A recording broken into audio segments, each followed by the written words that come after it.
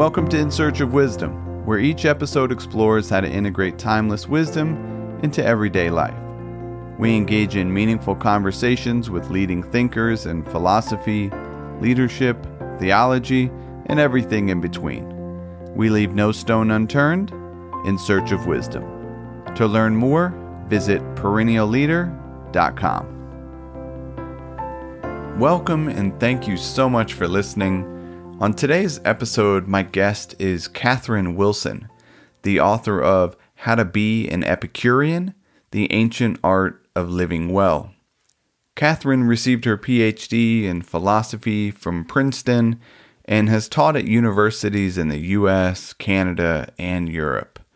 In the conversation, Catherine and I discuss what led her to philosophy, the pivotal figures in Epicureanism, pleasure and pain, the virtue of justice, managing our desires, and much more. Now, please welcome the wise and gracious Catherine Wilson.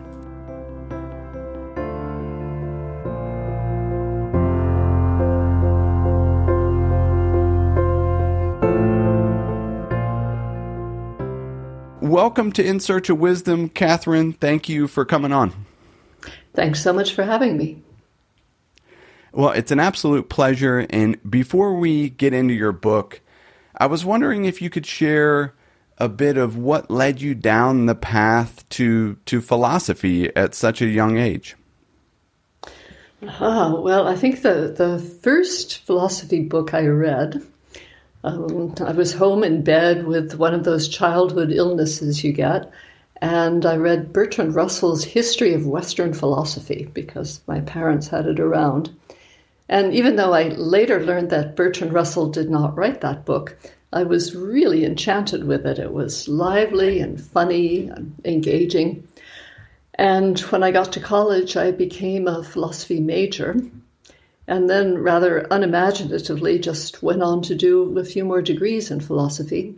But I kind of veered over to history and philosophy of science because I really saw a lot of connections between history of science and philosophy that at the time, this was the 70s, people hadn't really tweaked to. Now, of course, there's a lot of work like that. But this Epicureanism project really gave me a chance to work on the history of atomism, a history of scientific explanation, germ theory of disease, as well as moral philosophy and political philosophy. When you think back to those initial decisions to embark on an undergrad in philosophy, were there any other paths that you might have been contemplating at the time? It's funny that you asked that. Yeah, something I was thinking about lately. If I had to do all over again, would I do philosophy again? Probably, but I wish I had done more anthropology. There were opportunities to do that. And at one point, I got really interested in the history of humanity, another Epicurean theme, and archaeology and hunter-gatherer existence, life before civilization, and what early urban life was like as well. So now I have a chance to catch up a bit. I have time. I'm not teaching at the moment. So never too late. You can always go back and learn new things. Well, I love it. That's really interesting, and I appreciate you sharing. If I've heard correctly in other interviews that your focus is on 17th and 18th century, how did you come to write a book on this ancient philosophical school of Epicureanism? Yeah. Well, of course, there had to be a connection. And the connection was that in Toronto, there was a conference running on the relationship of Epicureanism and Stoicism, maybe it was ancient philosophy in general, to early modern, that is 17th and 18th century. And at the time, I didn't think I was any kind of expert on that topic, but it intrigued me and I went along. And one thing led to the next. The paper became a published paper in a collection, and then I started doing more. Is there anything around this philosophy that you're still curious about? Right. So the question was, is there anything that I'm kind of stuck on or have to think more about in connection with Epicureanism? Yeah, I guess more specifically, if you could grab a cup of coffee with Epicurus, is there any question that you might throw his way? Let's see. I suppose I would ask him about the relationship of Epicureanism to political action, because Epicurus was very uninterested in politics, except theoretically. He thought you just had to get out of the whole realm of people striving for position and influence and fame. And as you know, he had his school outside of Athens, where he didn't have to be bothered with these things. But that seems to me kind of an escapist position. We really do have to be involved as citizens and talk to people, discuss with them, maybe take more direct forms of political action. So I would like to know what he would think if circumstances were different at the time he was writing. When Lucretius was writing, his Roman follower, of course, Rome was in an uproar. It was in a kind of state of civil war with lots of violence and executions. And you can see why someone would recommend just trying to stay out of it and keeping your head low. But, well, it's a question that needs addressing, I think. Can we really opt out? Yeah, that's an interesting question. I guess maybe before we get too into the book, could you provide maybe a general framework around time, periods, and maybe some of the pivotal figures in the philosophy? Okay. Well, Epicurus himself is 3rd century before Christ. So he's after Plato, and after Aristotle, in fact. But he's drawing on an ancient tradition of atomism that was started allegedly by someone called Leucippus, about whom little is known, and Democritus, who got to be pretty famous.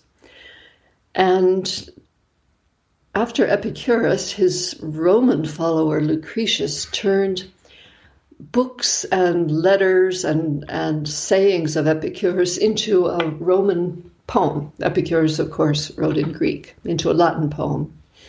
And this became really the basis of Epicureanism in the early modern period.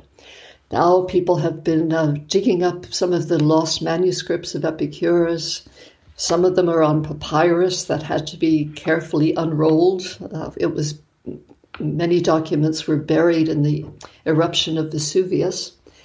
And scholars are just getting around to reconstructing what they can of those old texts.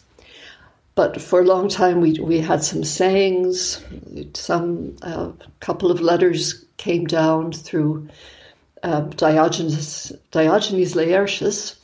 But Epicurus's poem was really the main source. And everybody who knew Latin in the 17th and 18th century, which was everyone who had a university or in many cases even a high school education, would have been able to read that poem and might even have read it in their Latin studies. I wanted to start with maybe towards the end of the book, you write of this inscription at the entrance of Epicurus's garden. Here our highest good is pleasure. Could you say more there? Oh, what they meant by pleasure. Yeah. Well, they didn't mean that it was a place of wine, women, and song, even though the Epicureans were famous for their rather casual, shall we call them, dating arrangements. Epicurus himself liked women, had a series of affairs with women, and women were uncharacteristically allowed into the school. Most of the ancient sects had no interest in letting women in, and the Epicureans, unlike the Stoics, as far as I know, and certainly unlike the Platonic school, seems to have welcomed them. So what they meant by pleasure, of course, Epicurus thought that friendship was the highest form of pleasure. He thought eating and drinking in moderation, he says rather exaggeratedly, just a little bread and cheese and some water were fine for him. But I suspect they had more than that. And learning, studying, talking to people, conversing. We don't know exactly what they did, but it seems to have been a very pleasant life and very free of some of the troubles that were going on in the city. One might wonder, how did Epicurus support himself if he wasn't working for money? And he had benefactors who were rich and famous who supported him. So it's not a form of pleasant lifestyle that we can all aspire to, being supported by wealthy people. How about the opposite of that? How would they define pain or struggle? Physical pain, of course. But Epicurus says being cold and hungry are some of the worst things that you can experience besides, well, having a disease which leaves you miserable and which is incurable, or even just a really horrible headache. So deprivations of basic human goods were painful, but he thought there was also a kind of pain that came from anxiety and worry, especially about money and status. And people worried about their children, they worried about their reputations, they worried about whether they were getting ahead in life and, getting rich fast enough. And that this anxiety led to a kind of constant mental torment that could be avoided by having the right philosophy of life. Kind of a contrast with the Stoics, who thought it was fine to participate in all those things. You should just resign yourself to the possibility that you might lose them. You might lose all your money or develop, through no fault of your own, a bad reputation, lose your employment, lose your friends to death. You should be prepared, but don't worry about pursuing those things. And it seems that many of these ancient schools have some misconceptions today. What would you say is the biggest misconception for Epicureanism? It was a misconception that was present from very early on, that the Epicureans were just fat, alcoholic, sloppy pigs who had no concern for anybody but themselves, and who were atheistic, which they pretty much were. That's something we can talk about a bit later. Impious, and that they had meaningless lives. What would you say are some of the similarities? I know you referenced some of the differences, and it often comes up with Stoicism and maybe other philosophical schools, but are there any similarities that come to mind of these big four philosophical schools of the time? I mean, Platonism, Aristotelianism, Stoicism, and Epicureanism. Certainly between Stoicism and Epicureanism, there are some common elements in that freeing people from worry and anxiety and mental pain is the aim. I think Platonism is more focused on virtue. It has that in common with Stoicism. Aristotelianism, I think, is operating on a somewhat different level, but it still shares with Epicureanism an interest in science and explanation, which Platonism doesn't have and Stoicism really doesn't have. So you can make connections and oppositions between all four, as you're suggesting. But otherwise, you sometimes get the impression that the Stoics and the Epicureans were just trying to be as different from the other group as possible. Discussions with Massimo Pugliacci, my colleague at CUNY, about this. I think that's probably on the web somewhere. We had a big "who is better, Stoics or Epicureans" controversy. In Stoicism and Buddhism, there's the notion that anger is to be avoided. What is Epicurus's, view on anger? I don't remember Epicurus, saying anything about anger. I think Lucretius doesn't say anything about anger between people who know each other well, I don't think. I may have forgotten something. But he's very pacifistic. And where the Stoics, I think, accepted war as a normal, natural part of human political life, as did just about every ancient philosopher, you really get the impression that the Epicureans thought it was just a human way of being that was completely irrational. And Lucretius talks about terrifying wars where people were using wild animals, setting lions loose on one another. And he just seems to kind of have no comprehension of the whole system of warfare, which is really outstanding for ancient philosophy. And I think until the 18th century, you don't get philosophers questioning warfare with the same level of intensity. And I think one of the reasons they do it is that they rediscover that in Lucretius. But personal anger, no. As you know, Seneca says, because I saw this on your website, Seneca says anger is always bad, anger is always pathological. He's taking issue with Aristotle, who thinks justified anger is justified, and anger provides important feedback to people when you think that they are offending you, which they may well be doing.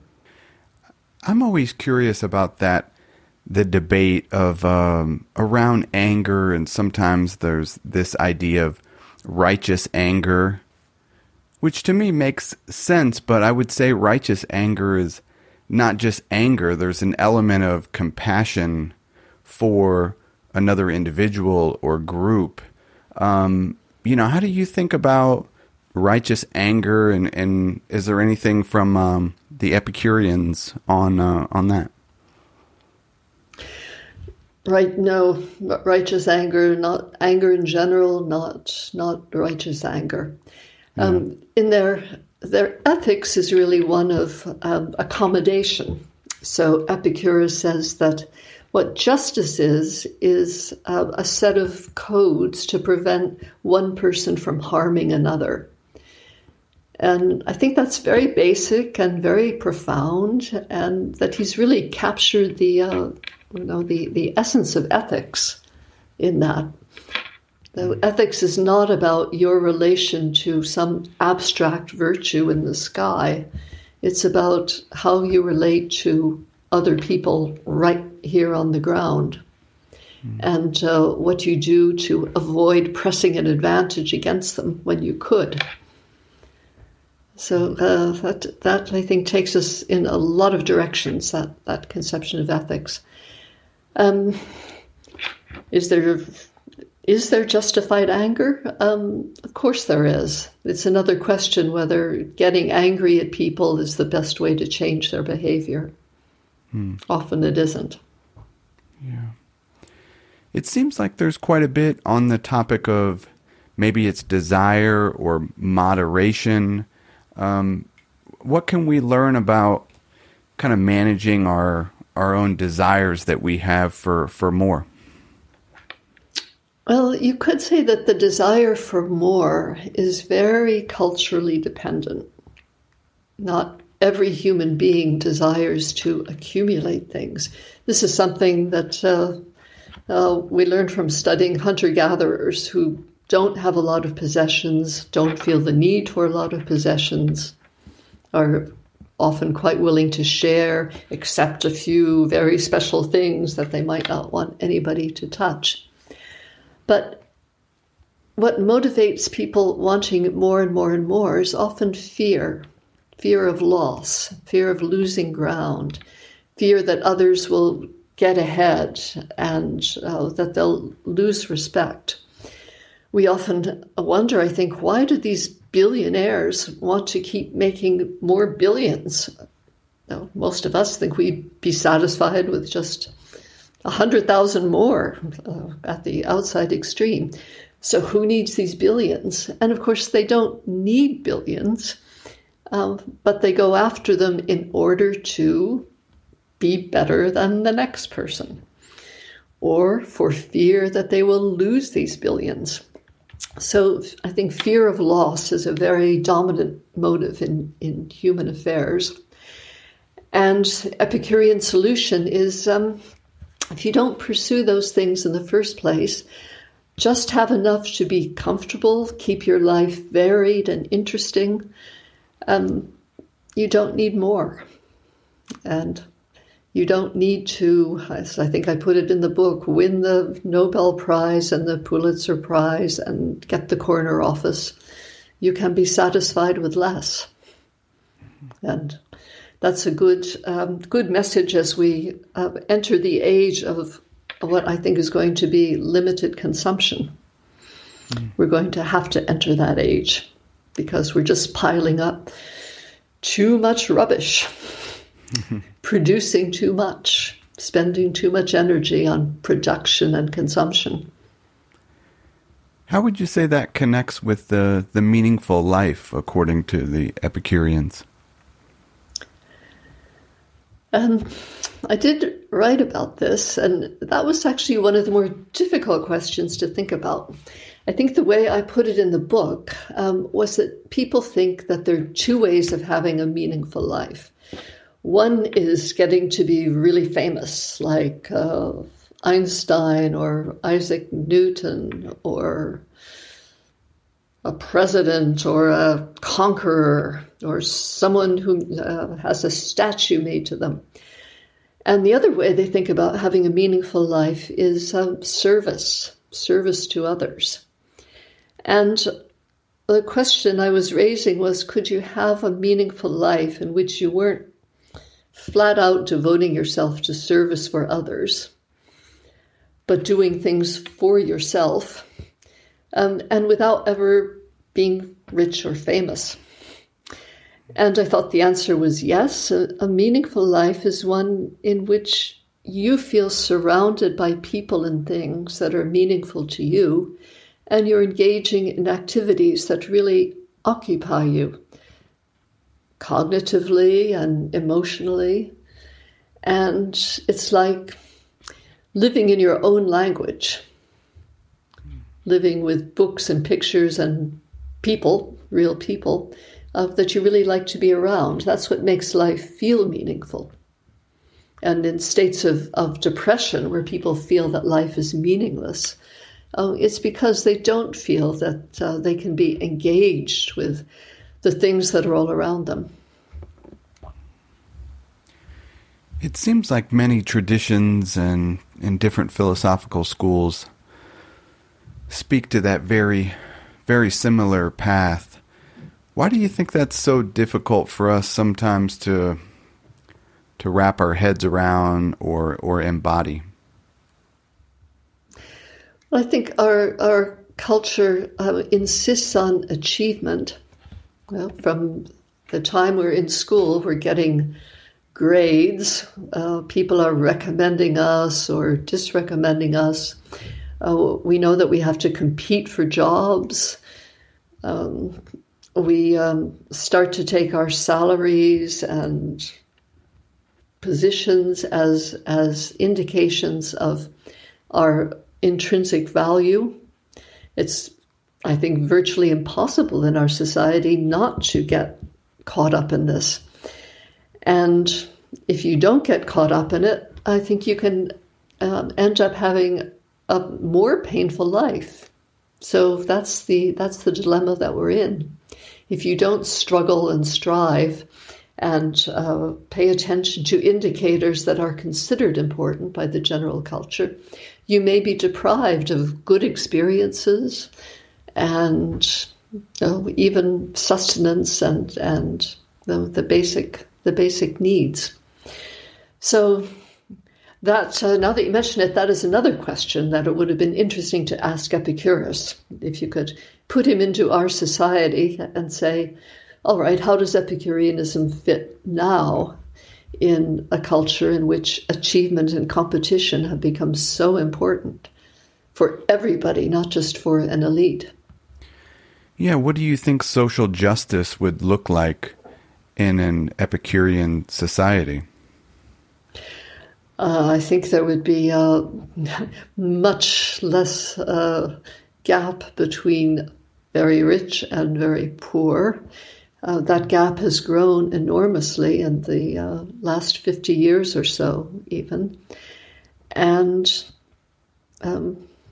people are not so different in their abilities and interests and talents that you can really justify on grounds of merit these enormous differences in a quality of life.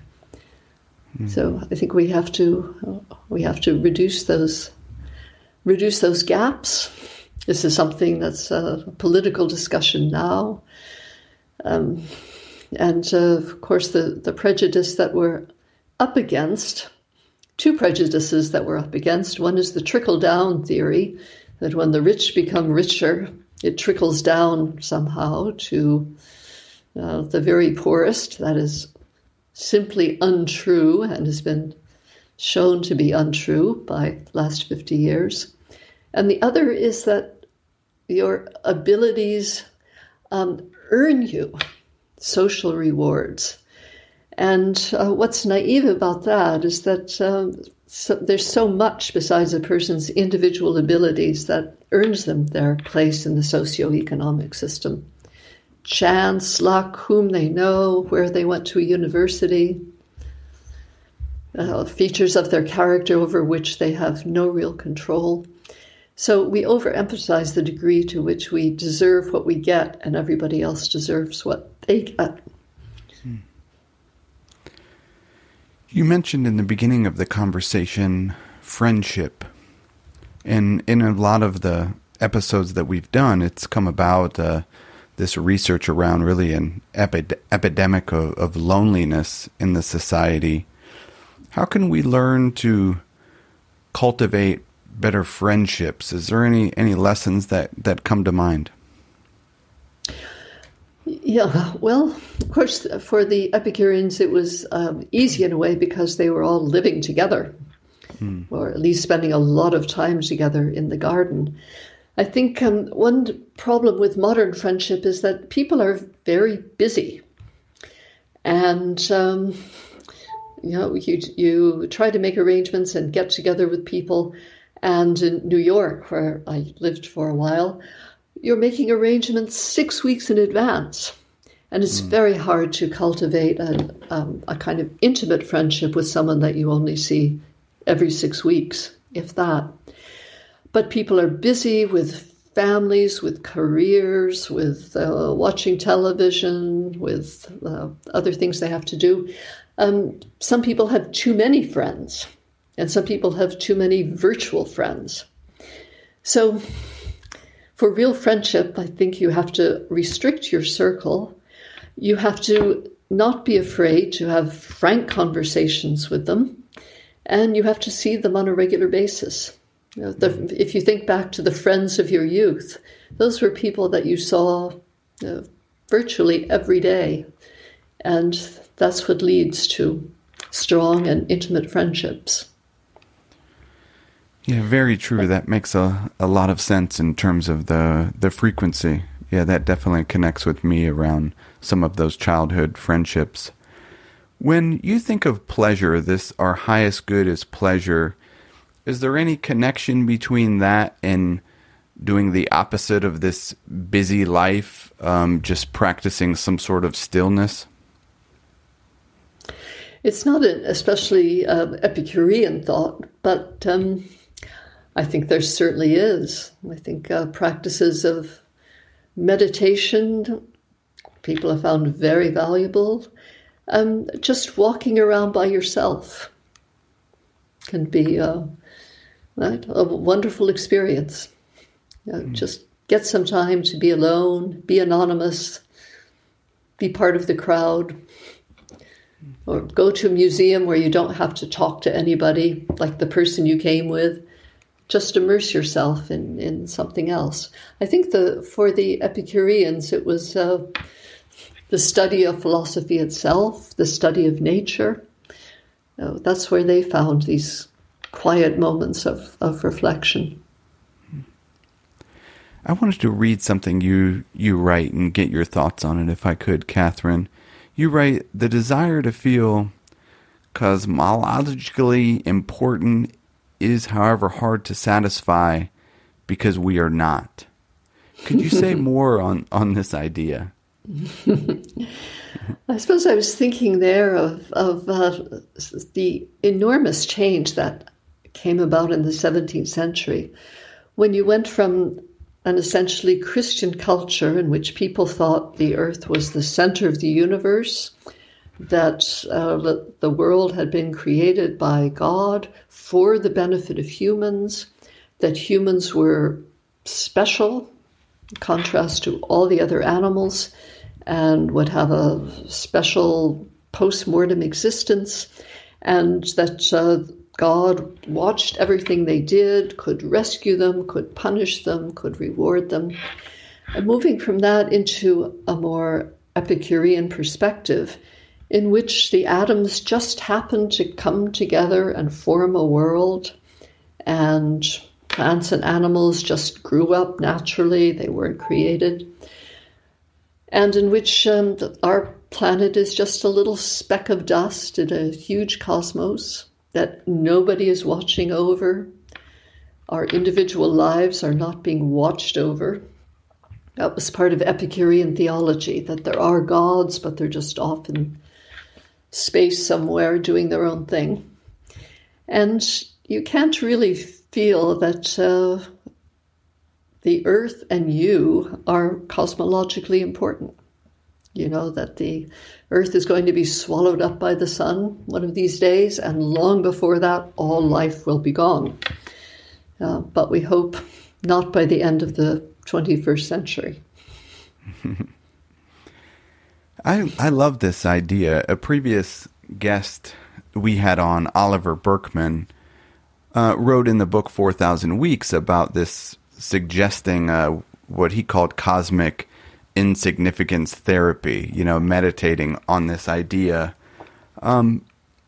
It's not necessarily seen as a positive thing to some. How can we maybe, and maybe I'm speculating, but how can we think about this as a positive thing to help us in everyday life, coming to this realization? Yeah. Well, maybe the realization is that you don't need cosmological significance, that you're part of nature, you're part of living nature, you're part of a long line of human beings that will come after you for some period of time, not eternally, but that there is so much that your human senses and your human mind and your human ability with language can give you in terms of interest and enjoyment.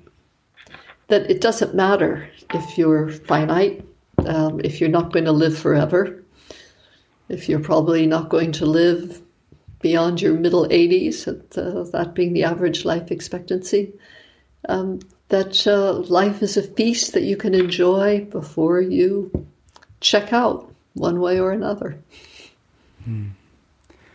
I, not too long ago, went to a planetarium in Baltimore, and it kind of just gives you a visual of this, and it just really kind of opens up your perspective on the cosmos, I guess, if you will.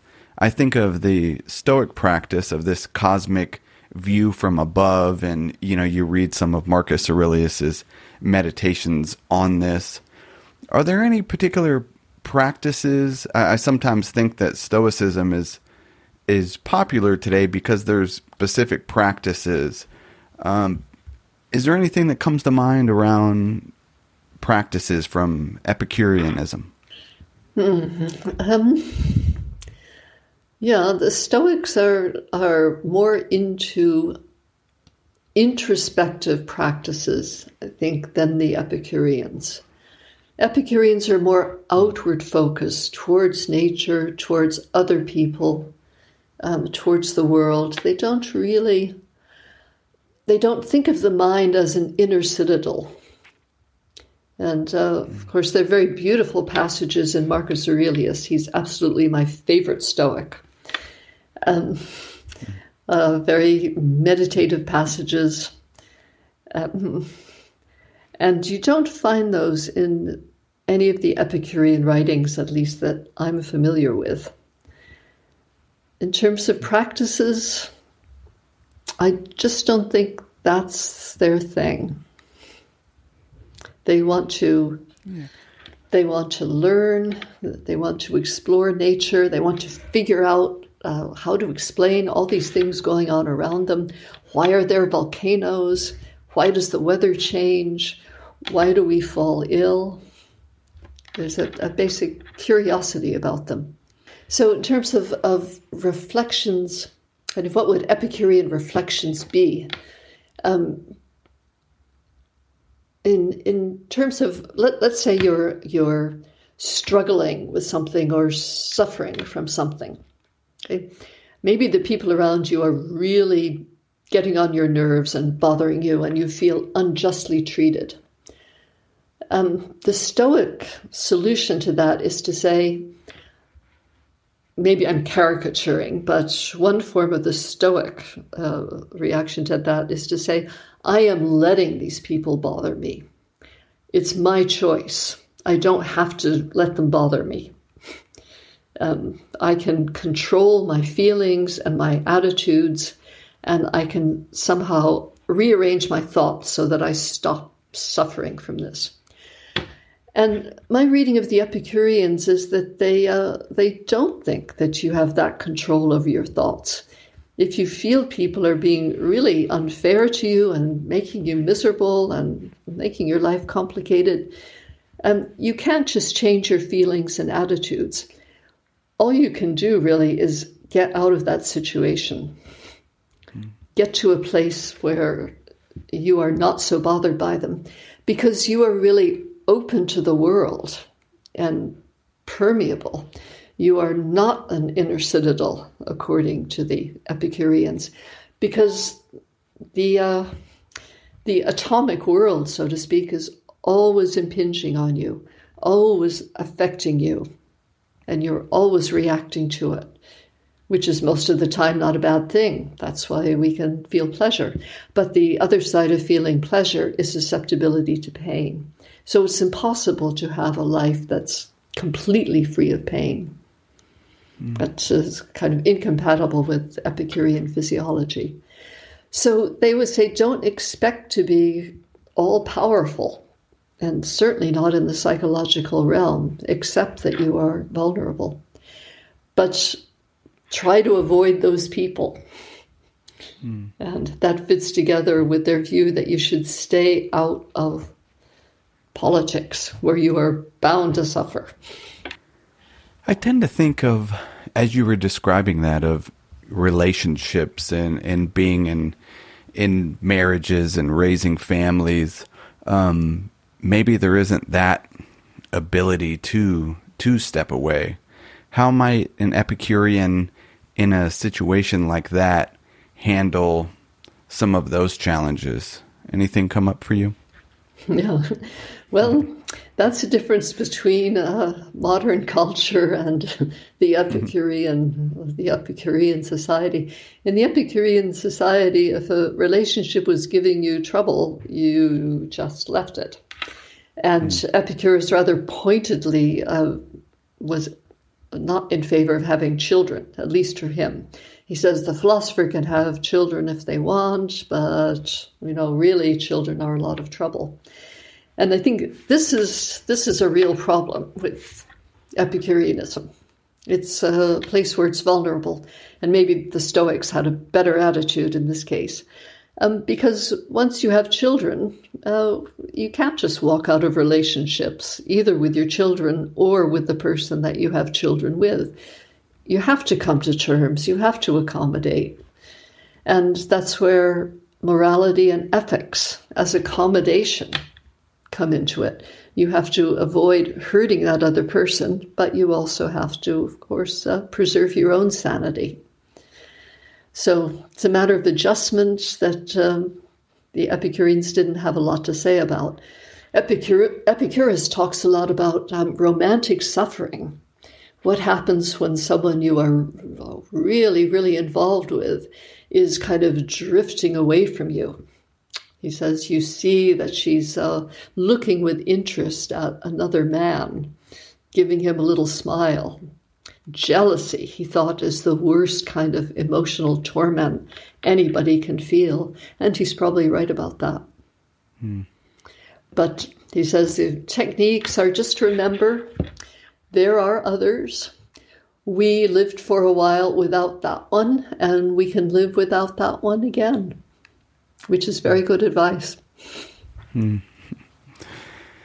How about when you think about wisdom in everyday life, what comes up for you around a definition for wisdom today? I mean, I'm not a big wisdom person. Because I think we go through life, I don't think we acquire a lot of wisdom. And here, I think one reason we don't acquire a lot of wisdom is that the world is not predictable. It's not like we can face the same situation enough times that we know how to react. And I think some philosophers overemphasize our mastery of the world. And this is where Epicureanism, we haven't talked much about Epicurean physics, I don't think, or the Epicurean view of finitude. But something that they really stress, I think Epicurus especially, is that the configuration of the world is always changing. New things are happening. People are inventing things. New people come into your life. Old people disappear. You face a whole new set of circumstances. And even when you think life is going along in a completely predictable way, wham, there's some curveball that comes into your life. And I think all that really militates against developing wisdom, because you just can't develop the competence to deal with all new situations that are thrown your way. You can always be caught off guard. Something new happens. How do I react to this? How do I respond to this? But they have something that is perhaps next door to wisdom, and that is understanding how the world works. And when you understand more about how the world works, I don't think it makes you necessarily calmer, because you see more injustice. You see things that are poorly understood, that nobody understands. You see a lot of human irrationality at work.